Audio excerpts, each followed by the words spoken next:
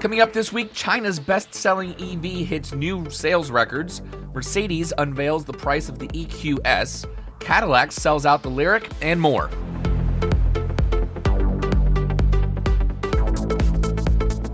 Hello, friends, and welcome to episode 79 of the EV Resource Podcast. I'm Zach Hurst, and each week I bring you the latest EV news, information, and answer your questions about electric vehicles. Before we get started with the news this week, I want to thank our podcast partner, Titan Auto & Tire in Moseley, Virginia, for their support. Titan is one of the very few independent shops in Central Virginia that are qualified to work on EVs, and from hybrids to Hummers, they fix everything. For more information and to schedule an appointment for your vehicle, go to TitanAutoTire.com. That's TitanAutoTire.com. Starting us off this week is a story about the Wuling Hongguang Mini EV, China's best-selling electric vehicle, and it is now reaching new record-level sales again. Mark Kane at Inside EV writes, according to the latest reports, in August, the total volume amounted to 41,188 units, which is a new all-time high. Probably also means that the company has solved some of its production constraint issues. The SAIC GM Wuling joint venture sold a total of 43,783 EVs, and for reference, Tesla sold or exported a total of 44,264 units, while BYD some 60,858. The company has already delivered about 250,000 of the Wuling Hongguang Mini EVs so far this year and is quickly approaching 400,000 units cumulatively. Not bad considering that it's barely 15 months on the market. Car News China reports that soon the SAIC GM Wuling venture will introduce a new upgraded version of the Wuling Hongguang Mini EV. It will be slightly larger to accommodate a much bigger battery of 26 kilowatt hours compared to the 9.3 or 13.9 kilowatt hours now. And the purpose of the bigger battery is to extend the NEDC range from 120 to 180 kilometers to over 300 kilometers or 186 miles and qualify for subsidies as well as collect more zero-emission credits for each sale. The new version will obviously be more costly, but this might be negated by the subsidy of up to $2,500 US or so. So in other words, there is a chance that consumers would get an EV with a much longer range, a bit more space for rear leg room, and even more power for only a slightly higher price. The changes also include some body panels and lights. And if you don't know about this car, it is definitely a sensation in China. Google it. The Wuling Hongguang Mini EV is definitely one to keep an eye on. Norway is ahead of the game in EV sales, as we all know, with gasoline's share of the new car market vanishing more and more every month, faster than almost anyone could have predicted. This has led Norway to have the earliest target now for the phase-out of new gas vehicle sales in the world, 2025. Basically, you can look at that as being almost 3 years away. But gas cars might not even last that long in new car sales. According to an analysis printed by Norwegian Automobile Federation magazine Motor, the downward trend in sales for gas cars has been so consistent and so steep that the last new gas car sale in Norway could happen just 7 months from now in April of 2022. Norway's Road Traffic Council reports monthly sales figures for all cars sold in the country, so we do have accurate reports on just how many new cars of each powertrain choice get sold. In the most recent accounting, cars without any type of electrification made up less than 10% of new car sales, down from about 21% last year. If the trend present for the last few years continues, the trend line will hit zero in April of next year. And this is a lot earlier than their 2025 target, which, to be clear, is not a legal requirement just yet, more of a soft target agreed upon by Norway's government. These statistics do count controversial hybrids as electrified, somewhat of a strange designation, since they do still get 100% of their energy from gasoline, but all of the top vehicles can run at least partially on electricity, and conventional hybrids make up less than 10% of the new car sales in Norway anyway. As Motor acknowledges in their article, the very last gas car probably won't be sold in April of 2022. Not every car segment has a good selection of vehicles yet, and there are always some exceptions. So somebody out there is going to need a vehicle, and there just won't be an EV for them. But there is a clear trend that outside of those very, very few exceptions, there will probably not be many mass market sales of non-electrified vehicles. Norway might even allow limited numbers of gas car sales to continue past 2025, with the expectation that numbers might be small enough that a legislative ban really wouldn't matter either way. Since the start of this year, 14 of the top 15 cars in Norway in terms of sales are all electric, with the RAV4 Prime plug-in hybrid in second place, and that is the only plug-in hybrid in the top 15. 16th place goes to the Toyota Corolla hybrid, and we have to look all the way down to 38th place to find the first car without an electric motor in it, which is the Volkswagen Tiguan diesel. Much of the credit for Norway's head start can be given to strong tax incentives for electric vehicles, and gas vehicles are subject to a significant tax additionally, and electric vehicles are exempt from that tax. So as a result, you can get a much better EV at any price compared to gas cars that are similar. But that tax exemption has stayed the same for a long time, and electric car sales just keep going up. In fact, EVs have even lost some of their perks in recent years, like free parking and toll road fee exemptions. So what's driving the rise in EV sales is greater variety in available vehicles and just a general overall cultural trend towards electrification. Since it's becoming clear that gas cars are on the way out, nobody wants to be saddled with a vehicle that they won't be able to fuel in 10 years, and some Norwegian gas stations are already replacing gas pumps with electric chargers. So you've kind of reached that point where it just accelerates and accelerates as, the rock is rolling downhill, if you will. So way to go, Norway. I think that is an example for the rest of the world to follow.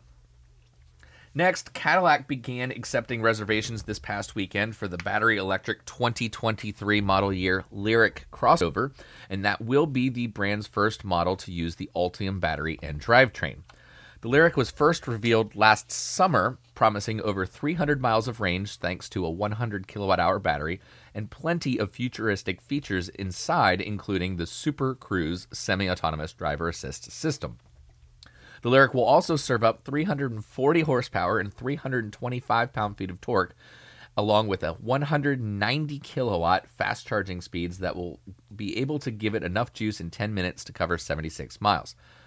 Which the report that I'm reading from actually kind of makes that sound good, but for a 2023 model, 10 minutes you should be able to get more than 100 miles in 10 minutes. So not being able to do that, I don't know. It's probably negligible. I'm not sure that makes that much of a difference. And obviously, for the people that are interested in the Lyriq, it doesn't, because Cadillac opened up reservations for the debut edition of the Lyriq at 1 p.m. on Saturday the 18th, so just last Saturday. And in 10 minutes, every single available debut edition had been sold. It sold out, which sounds great, but Cadillac didn't tell anybody how many were offered in the debut edition. So that could have been 3. Who knows? It probably wasn't. Likely it was a few hundred, maybe in the low thousands, but I doubt that. If it was 500, 700, something like that, I wouldn't be surprised. And honestly, for a few hundred to sell in 10 minutes, I like that. That's pretty good. Now, it occurs to me that I keep saying that they were sold. They were reserved. The reservation was $100. So anybody with $100 that was interested could reserve one. They're not actually going to be sold until the first deliveries, which are likely going to be in mid-2022. So among other things, this means that buyers won't be able to order another Lyriq until the summer of 2022, which is a fairly decent time to wait for sure, during which a number of other electric crossovers will arrive on the market from German, South Korean, and yes, Japanese automakers. The starting price of the Lyriq will be just under $60,000 when it does arrive, and the debut edition is actually expected to be a bit higher than that because at the end of the day, it is custom, and so people are willing to pay a little bit more for something that they have that is special. So look forward to the Lyriq. More news on that. Certainly a vehicle that I do think is going to sell well. It should be competitive with the some of the like Audi e-tron, Jaguar I-Pace, like that segment. So we'll see. Next, Mercedes-Benz has priced the flagship EQS electric vehicle more than $8,700 below the price of the gas-powered S-Class counterpart, which is a strategic move by the German automaker aiming to ensure a successful rollout of the luxury EV in North America. The EQS, which will arrive in U.S. dealerships in the fall of this year, so they say, will start at, get this low price of $103,360, which does include the $1,050 destination charge. Yeah, we're talking about a six-figure car. But it's less than the gas-powered counterpart. That is what I think is really cool. So Mercedes is going to start with two models of the EQS, the 450 Plus and the 580 4MATIC, which the 580 actually does have a higher base price of $120,000 or so. So, if you want the base model, you're not paying $120, you're paying $103. The two variants will be offered in three different trims. The top is appropriately called Pinnacle, and that pushes the price point as high as $126,000, including that destination charge. And Mercedes' decision to price the EQS below the S-Class, which starts at $112,000, really illustrates the stakes at play here. The S-Class has long been the company's storied and luxurious flagship sedan. And Mercedes, which earlier this year outlined a $47 billion plan to become an electric-only automaker by the end of the decade, needs to either convert old S-Class owners to the EQS or bring in new buyers.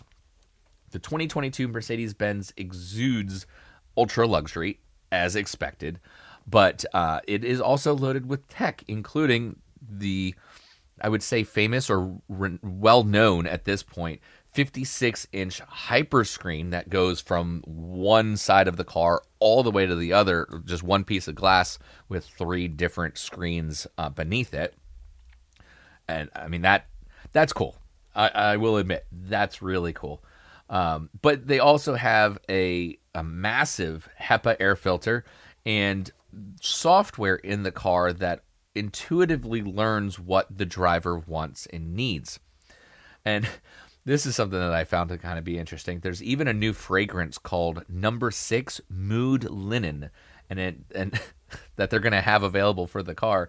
And it's described as carried by the green note of a fig and linen, which normally when you describe something, it helps you understand what that is. In this case, that description doesn't help me understand really. Carried by the green note of a fig and linen.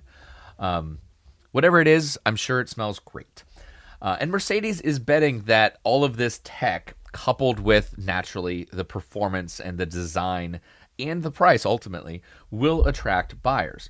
And as something that TechCrunch has noted before, this is a very high stakes game for Mercedes. The German automaker is banking on a successful rollout of the EQS in North America that will hopefully erase any memory of its troubled and, of course, now nixed launch of the EQC crossover here in the States. Audi is expanding its EV lineup to include the smaller and cheaper Q4 e-tron, and we now have the full U.S. details on the electric crossover. The 2022 Q4 e-tron will start at $44,995, or just under $45,000, which is less than the gas-powered Q5 crossover, and only a few $1,000s more than the down-market sibling from Volkswagen brand, the ID4. The Q4 shares its powertrain configurations with Volkswagen, and it comes standard in its 40 trim with a single rear-mounted electric motor that provides the same 201 horsepower and 229 pound-feet of torque that the rear-wheel drive ID4 does.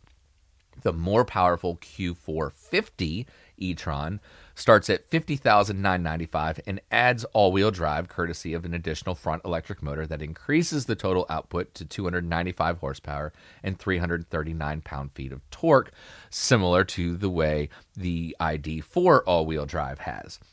See the trend there?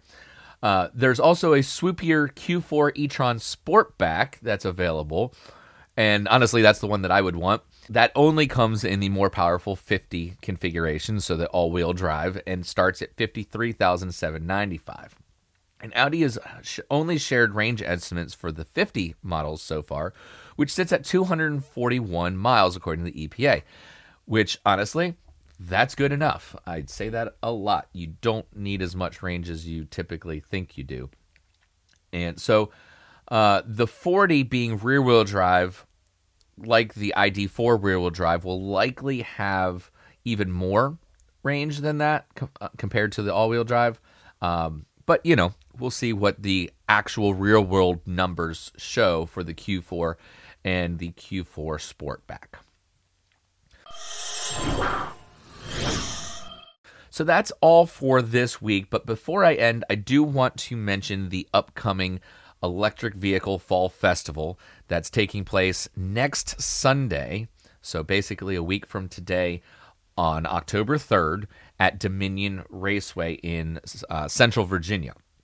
Currently, pre-registrations are in the hundreds, and it's looking like this could shape up to be the biggest EV festival on the East Coast this year, and without a doubt, at least from the people that have pre-registered and agreed to display vehicles, we're going to have a very, very diverse showing of many types of electric vehicles. Bluebird, for one, that stands out. They're bringing one of their electric school buses to display, and sadly, it won't be going around the track, but it will be on display. And I've gotten a chance to look at one of these up close. They're really cool. XS Motorworks will be there, along with Invoke Performance, and they're actually coming up bringing their custom-built EV and hybrid cross carts, which I would suggest checking out the XS Motorworks or Invoke Performance YouTube channels to see those, or the development of those vehicles. Very, very cool what these guys are doing, and they're completely custom, like built from the ground up. Chassis, suspension, everything. It's really amazing. Greg from the Greg Goes Electric YouTube channel is coming with a few vehicle EV conversions, including the big red 1955 Ford F100 pickup truck with a motorized solar array in the bed. So it's actually like 3 separate panels, but they, with motors, kind of draw in and fold on themselves. It's really cool. So if you can't make it to the event, go to the Greg Goes Electric YouTube channel, and you can check out all of the different EV conversions that he's been working on. EVSR, which is an all-electric race car team, they're bringing their record-setting EV race cars not only to display, but also to give attendees of the event a chance at driving them around the road course. And I will put a link to their sign up in the show notes, because they only have 30 spots available, and I know at this point like half of them are gone, including I was the first one to sign up. So check that out. If you're able to make the event, you're gonna want to drive one of these. Go to the EVSR YouTube channel, or just search that on Google to find their other stuff and take a look at these, because you don't want to miss that. RVA Tuk Tuk, a local company here in Richmond, will be there to help shuttle would-be pedestrians from the parking lot in their 3-wheeled electric tuk-tuks. So if you're not familiar with the tuk-tuk, it's 2 wheels in the back, 1 in the front that steers. I think these are powered by like a 50 kilowatt rear-wheel drive electric motor. They're really cool, and so I'm really thankful to have RVA Tuk Tuk come into the event. We're also going to have an electric dragster. So for the eighth mile, we're going to see an electric dragster run down the track, which will be really neat. And then ultimately just so many other passenger cars from most of the major brands. I know we're going to have a BMW i8, all of the Teslas, Audi, Ford, Nissan, Volkswagen, a bunch. So if you're interested in electric vehicles, or as an owner, one of the things I'm most excited about is that owners will have the opportunity to drive their very own cars on the 2-mile road course and the 8th mile drag strip. And that's not an opportunity that many EV owners are going to have on a regular basis. So if you're anywhere, within what you consider driving distance of Central Virginia, come down next week. Bring the family, because even if you're not interested in driving on the track and the excitement and fun of speed the way I am, we also partnered with the Heart of Virginia Wine Trail. So we're going to have 5 different wineries from the surrounding local area and an assortment of food from local vendors. So we've got a wine tasting and that festival element, all of that combined with like an EV car show and festival and track day kind of thing going on. So it's definitely going to be a lot of fun. I am super excited. It's just a week away now. So definitely, if you're anywhere close, whatever you consider close to be, that could be 1,000 miles if you consider that close, come on out. You won't want to miss it. So that is your show for this week. Thank you, as always, for listening. Share this podcast with your friends and anybody that you know that might be interested in electric vehicles. An announcement before I end. I have ended the Patreon page, or at least I think I did. And so a big final shout out to our Patreon supporters, which especially Rajiv Narayan and Greg Fuller and James Hart. As always, I invite your feedback via email to hello@ev-resource.com. You can always leave a comment on the YouTube video if there is one. I have been skipping a couple because it's just been audio only. And ultimately, just don't forget to follow or subscribe on whatever platform you use to watch or listen. So that way you'll get notifications and all of the future shows delivered to you automatically. If you do want to listen to any of the previous podcast shows, you can find them on the webpage under the podcast section and on many of the major podcast platforms. So thank you so much for being with me this week, and I'll see you next time.